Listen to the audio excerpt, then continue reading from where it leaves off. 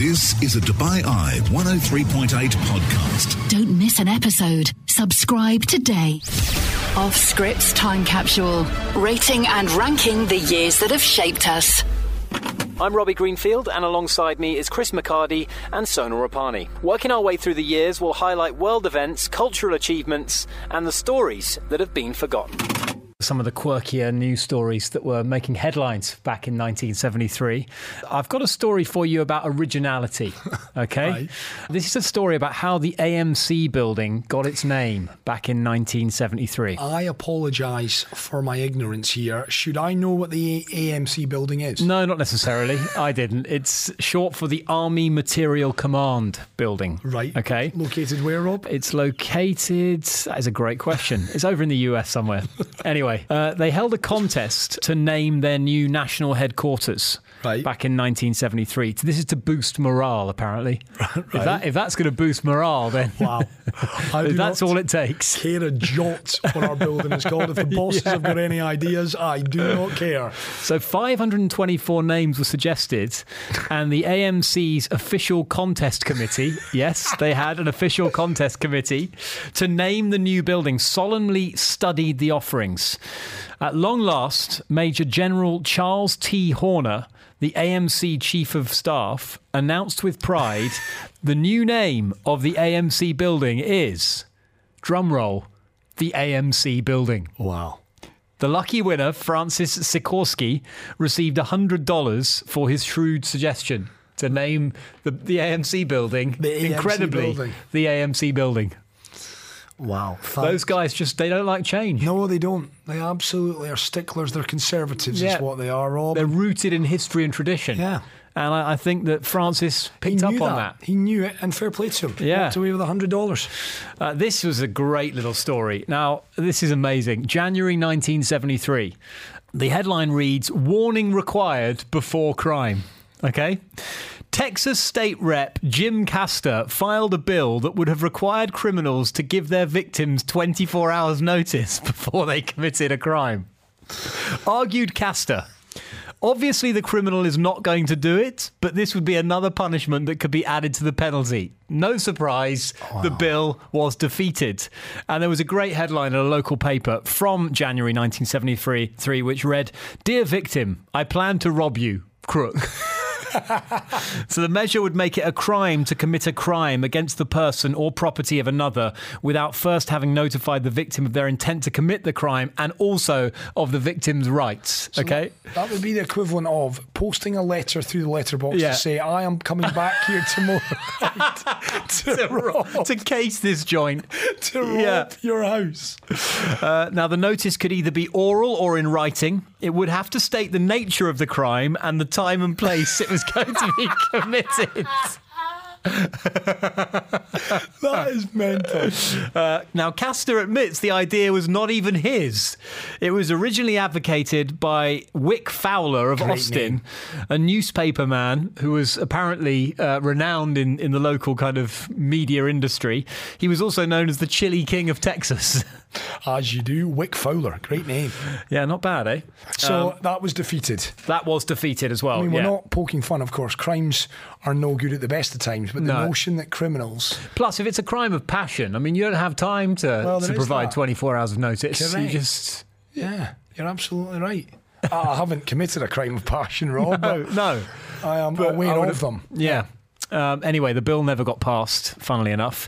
Now, how about this for a story? Richard Nixon's favourite snack was reportedly cottage cheese topped with ketchup. Okay. Now, a very non-controversial piece of personal information, you might think. You know, you get these little tidbits, don't you? Various things that presidents... Did you know? Yeah, that sort of thing. And a little... Yeah. Now, apparently this unusual delicacy was acquired from his grandmother, who was a Quaker. But it was being downplayed come the 1970s. He probably had bigger things on his mind, what with Watergate and all that. But Helen Smith, the First Lady's press secretary, dismissed it as an overblown rumour.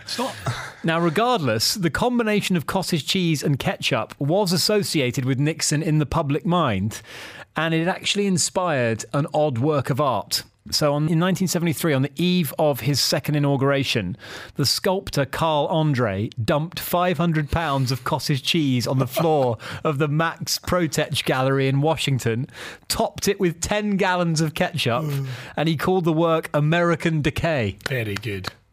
Very good indeed. Apparently it smelt so bad that it all had to be removed within hours of being deposited. Big fan of ketchup, as you well know, Rob. I'm partial to some cottage cheese, not together. As a combo? As a combo, absolutely. Hey, listen, not. I've not tried it, so, you know, but until just then... your thought. It would be quite an assault on the senses. And we go to the films. It was a debut for Roger Moore. He became, I should say, the second man to play James Bond after Sean Connery simply refused to return, although I think he was brought back in an unofficial capacity. Was he? Never Say Never Again, was it? He did come back, yeah, you're right, sorry. But initially, Roger Moore was actually hesitant to fill Connery's shoes, as you would be. Oh, absolutely. I mean, talk about making the role your own, right? Yeah. But eventually, he was persuaded to take it on, and the film in question was Live and Let Die. Roger Moore is James Bond 007 in Ian Fleming's Live and Let Die. My name's Bond. James Bond. Names is for tombstones, baby. Waste him, now. This is the Bond adventure with more excitement, more action, more danger, and more. Much more. Roger Moore as James Bond. Much more. Wow. Much more. Roger Moore. Oh my Who was the scriptwriter for that? Promo. More Much action. more. More Roger drama. Moore. Loving that at all. Oh, God. And Roger, I tell you what, fair play to him. Stepping into the shoes of Sean Connery just sounds... you know me, I'm kind of against the English when it comes to the sporting realm, and replacing the dulcet tones of Sean Connery with the tones of Roger Moore, not for me. Well, he was a very suave individual, Roger. Listen, he wasn't the worst. Put it like that. I think we can all agree. He brought his own je ne sais quoi to the role. He had the raised not the eyebrow, worst. didn't he? What would he be, fourth best? I would say third. I would say After it's Connery, Craig, Moore would be my... And listen, honestly, Craig, as good as he was in Casino Royale, I didn't enjoy the last 3 or 4. That wasn't nothing to do with him, though. I know, but, you know, his shtick got a bit old for me. So, you know, there's something quite charming about the fun that Roger Moore had with playing James Bond. But the little stat I've got for you on this particular film, the crew discovered a crocodile farm owned by a guy called Ross Kananga. This was while filming in Jamaica. And the entrance was signed saying trespassers will be eaten. Okay? They loved it so much, the farm was put into the script, and the screenwriter Tom Mankiewicz renamed the film's villain after Kananga. Oh, that is awesome. Now, while filming was taking place on the farm, Ross Kananga suggested the stunt of Bond jumping on the crocodiles. Do you remember? To get away from he was stranded in the middle and they were going to feed him to the crocodiles, and he ran along a line of crocs. Do you remember? Yeah. Now, they did this in about 5 takes. It's actually up on YouTube. And Kananga was the man doing it. He was the stuntman, the guy who owned the farm. He ran on real crocs? Yeah, he ran on real crocs. You can look at it on YouTube. There's about 5 takes of him. One of them, he falls into the water and he's surrounded by them, but then kind of paddles to the side. I mean, he's clearly a complete lunatic.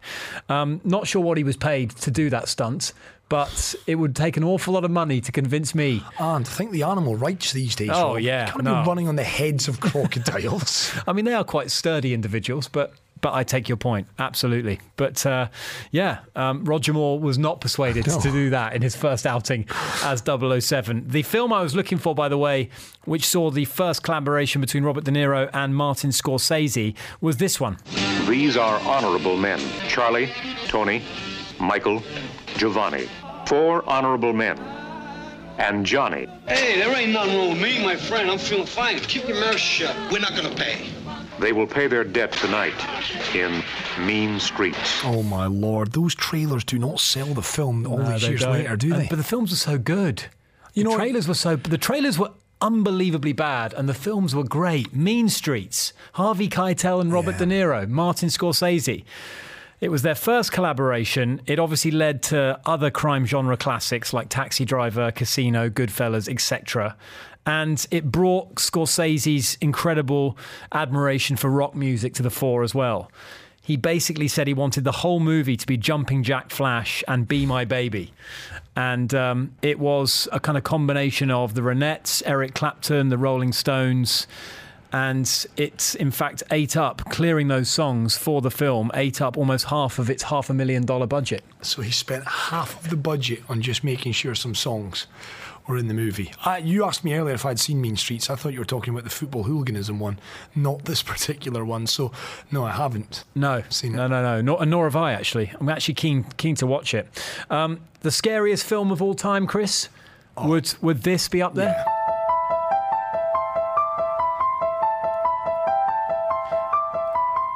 Tried to find a clip from the film, but that was pretty difficult without... I mean, that theme tune alone tells you all you need to know. Oh, my Lord. Yeah. Even all these years later, I mean, I watched it far too young.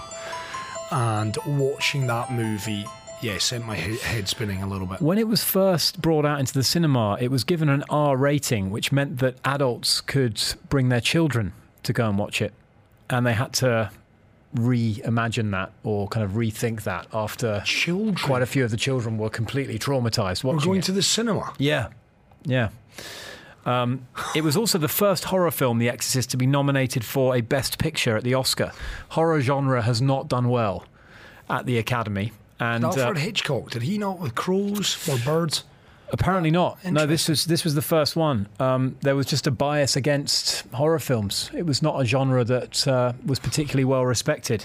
And The Exorcist kind of bucked that trend. It got 10 Oscar nominations, including a Best Supporting Actress nod for Linda Blair, who played the girl, who was 15 years old at the time. But actually what had happened was there was a very famous voice actor called Mercedes McCambridge who'd contributed a lot to the role because she'd done the VO for some of the more memorable kind of demonic moments in the film. Oh, my Lord. So that became a little bit controversial. But yeah, for me, still right up there. Oh, it is. As I've not watched it in a truly long time. disturbing film. Yeah.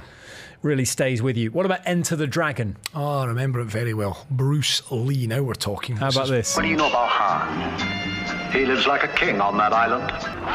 This is Enter the Dragon, the first martial arts film produced by a major Hollywood studio. John Saxon is Roper. He was in it for the money. U.S. karate champion Jim Kelly as Williams. He was there because he had no choice. Black Belt Hall of Fame undisputed martial arts champion and international film star Bruce Lee. His job was to get them out alive. That was a heck of an intro to Bruce. There was like Michael Buffer there, wasn't it? Yeah, exactly. In the red corner. I mean, that was an intro. That'd take up half the trailer. Yeah, it really did. Apparently the extras tried to pick fights with Lee to try to sort of test him, and he managed to teach them all a lesson. Oh, yeah, you wouldn't mess with Bruce Lee. He certainly would not. You a fan of that film? Yeah, I mean, all the Bruce Lee movies, if you haven't seen them, I've got them all on VHS. I loved Bruce Lee growing up. One of my favourite albums, certainly, Dark Side of the Moon.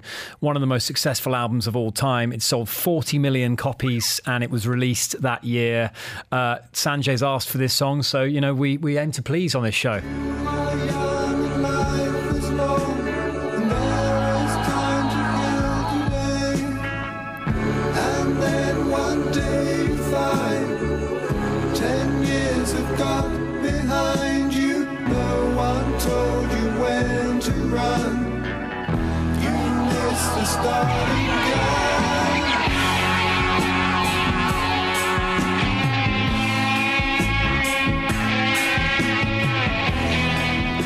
No one told you when to run, you missed the starting gun. It's a great line, isn't it? It's amazing. It's brilliant. And the whole sort of album dealt with these ideas of mortality and time and death and all that sort of stuff. All the heavy stuff. But that was the only song, Time, where all four members of Pink Floyd received a writing credit. It stayed on the Billboard 200 albums charts for 889 weeks. Oh my that album. Lord. An absolute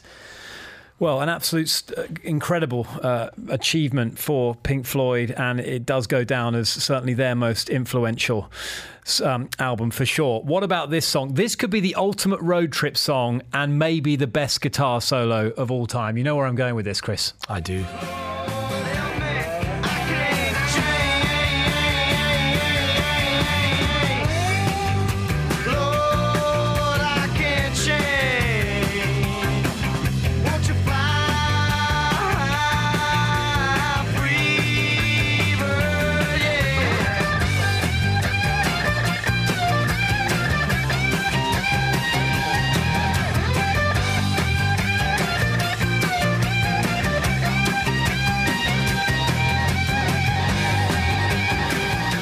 Okay, so the last lyric is uttered at 4 minutes 55, and the song finishes at 9 minutes and 8 seconds.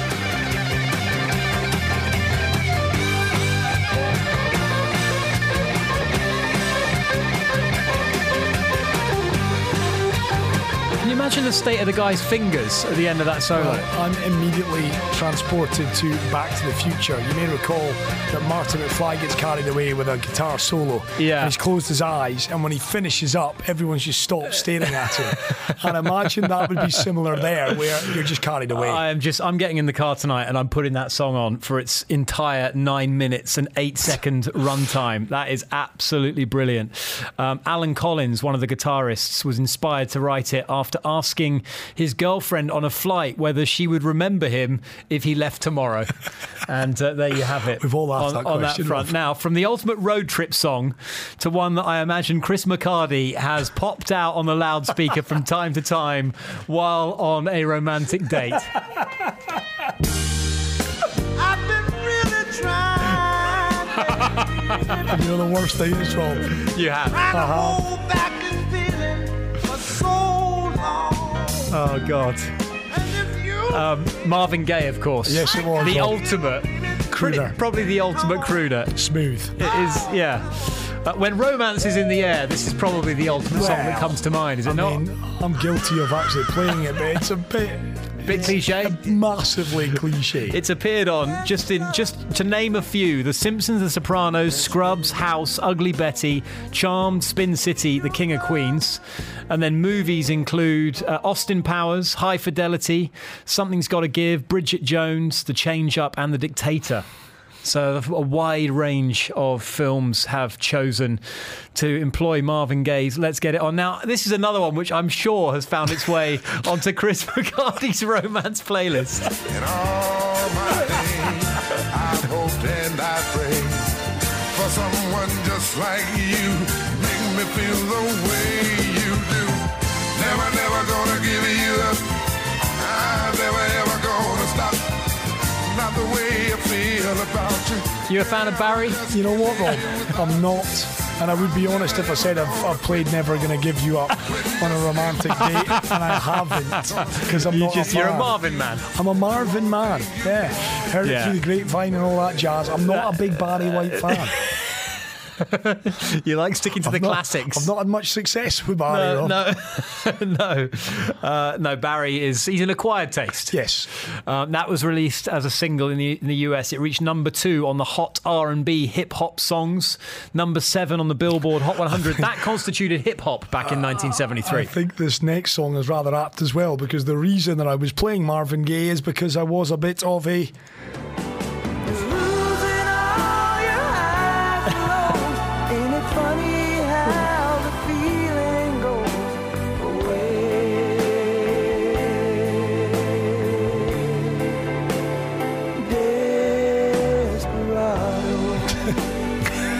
Got there in the end. Got there. The Eagles, of course. The Eagles are one of the biggest selling groups of all time. My mum is a massive fan. Yeah, of the mine Eagles. too. I don't mind them, actually. She's actually seen Connie McCarty, the mother, has seen the Eagles, I think, 4 or 5 times. Really? She is a big fan. Wow. She's gone to Hampden Park, Glasgow, to see them on a couple of occasions. Yeah, big fan over the years of the Eagles is my mum. Yeah, they sort of fused country and rock, didn't they? I mean, I love Hotel California. Hotel California I can get on board with. This one, I'm a massive fan. Eagles' greatest hits, I can get on board with that. There's a time and a place for that. That is Desperado by the Eagles. Now, for some weird reason, it was kind of very popular to talk about trains in the 1970s. You had Runaway Train, you had Downtown Train by Rod Stewart. Rod Stewart? Rob, that's Rod's brother. You had Journey's Don't Stop Believing, which had a midnight train, and you had another midnight train, Gladys Knight and the Pips. He's leaving on that midnight train to Georgia. Yeah. Can you get on board with this? What, get on board on the train? Yeah, well done, Rob. Yeah, listen, this one I find myself kind of throwing some shoulder moves. So yes, get on board with this. Gladys Knight's signature song. It was number 1 on the Billboard Hot 100. It was also number 10 on the UK singles chart. It garnered the group the 1974 Grammy Award for Best R&B Vocal Performance. It's Gladys Knight and the Pips. Touch on sport from 1973, where one man was setting all manner of records in the NFL. Neither sleet nor snow nor the New York Jets could stop O.J. Simpson and the Buffalo Bills, who ran to 4 records on a freezing afternoon. 3 of them were Simpson's. He entered the game needing 61 yards to break Jim Brown's single-season rushing record. It took him only 8 carries to do it on this play in the very first quarter. Everybody always breaks, a record. I remember I left college and I thought I had a pretty good record, and a couple of years later, I think it was Macaulay, he broke it. I never heard of him and it was gone, AD is erasing everything I did at USC, so somebody had come around. That's why I hope to stay in the league long enough for, till all these guys get old so no young back can get behind him and break my record. OJ, some of his records still stand today. They do. And that was when the NFL had a 14-game season. Correct, yeah. He rushed over 2,000 yards, and it's often forgotten, understandably so, given the notoriety that O.J. Simpson, whether it's as an actor, obviously the murder trial against him as well, you actually forget what a heck of a running back O.J. Simpson was in his NFL career. And as you say, in a 14-game season, he ran 2,003 total rushing yards. We see Derrick Henry, case in point, Tennessee Titans, we see him crunch through 2,000 yards, but to do that in a 14-game season, remarkable. Big heavyweight fight in 1973, 22nd of January. George Foreman took on Joe Frazier in a fight known as the Sunshine Showdown in Kingston, Jamaica. Both of them were unbeaten. Frazier was 29-0, Foreman was 37-0, but the fight itself was very one-sided. It's target practice for George Foreman. It is target practice. Frazier is ready to go again. Joe is standing. There he goes. 3 times. 3 times. The fight is stopped. Foreman knocked Joe Frazier down, get this, 6 times in 2 rounds. This was before they brought in any rules to protect the fighters. I mean, it was absolute carnage back then. In 2 rounds. I mean, he was getting up and he was just, his legs were jelly. He had no sort of spatial awareness or balance whatsoever. And Foreman was just teeing off on him. And he kept getting, he was game. He kept getting back up. I watched the coverage to it, but not much thought for the boxer's safety back then.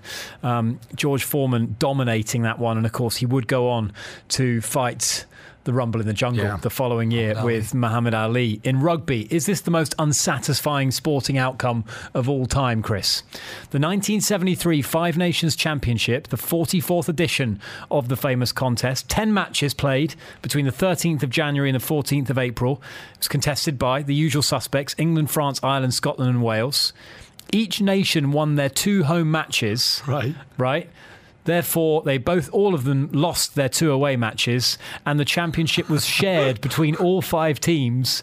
No further tiebreak was applied to separate teams finishing level on match points. This was the only time that the Five Nations Championship finished in a 5-way tie. Yeah, unsatisfactory to say the least. That is ridiculous. I would imagine they brought in, tries, count, at the time of that we do see matches or at least at tournament level. You've got to start looking at other ways to split them, because that's a farce. Yeah, absolutely. Now, we have brought horse racing into the time capsule before. I'm going to bring it back without apology this time around, because 1973 was the year of Secretariat. Arguably still the greatest of them all. Take a listen to this commentary by the legendary Chick Anderson. Secretariat is widening now. He is moving like a tremendous machine.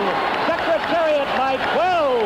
Secretariat by 14 lengths on the turn. But Secretariat is all alone. He's out there almost a 16th of a mile away from the rest of the horses.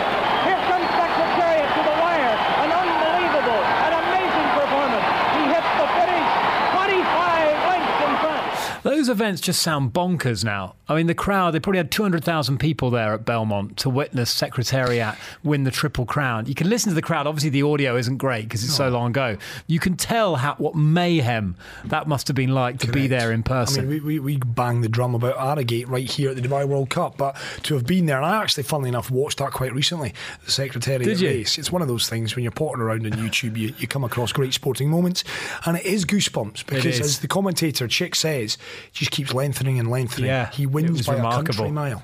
It was remarkable. Usually horses that bolt like that usually come back to the pack, but he just kept extending and extending. And many of his records in terms of the speed at which he ran still stand 48 years later.